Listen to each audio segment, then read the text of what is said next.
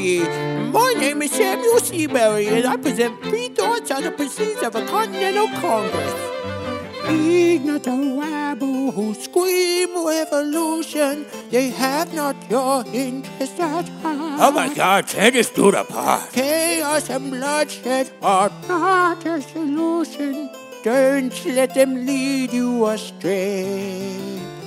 This Congress does not speak for me. Let it be. They're playing a dangerous game. I pray the King shows you his mercy. Or shame, or shame.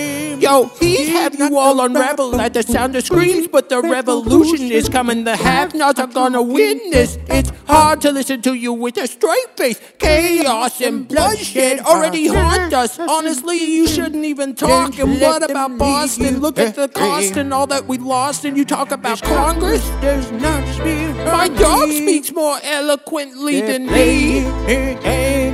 But strangely, your mange is the same. Is he in Joyce? For the revolution. For the revolution. If you repeat yourself again, I'm gonna scream. Honestly, look at me, please don't read.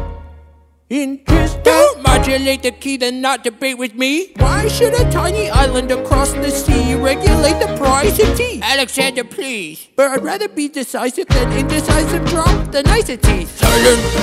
Message from the king. A message from the king. A message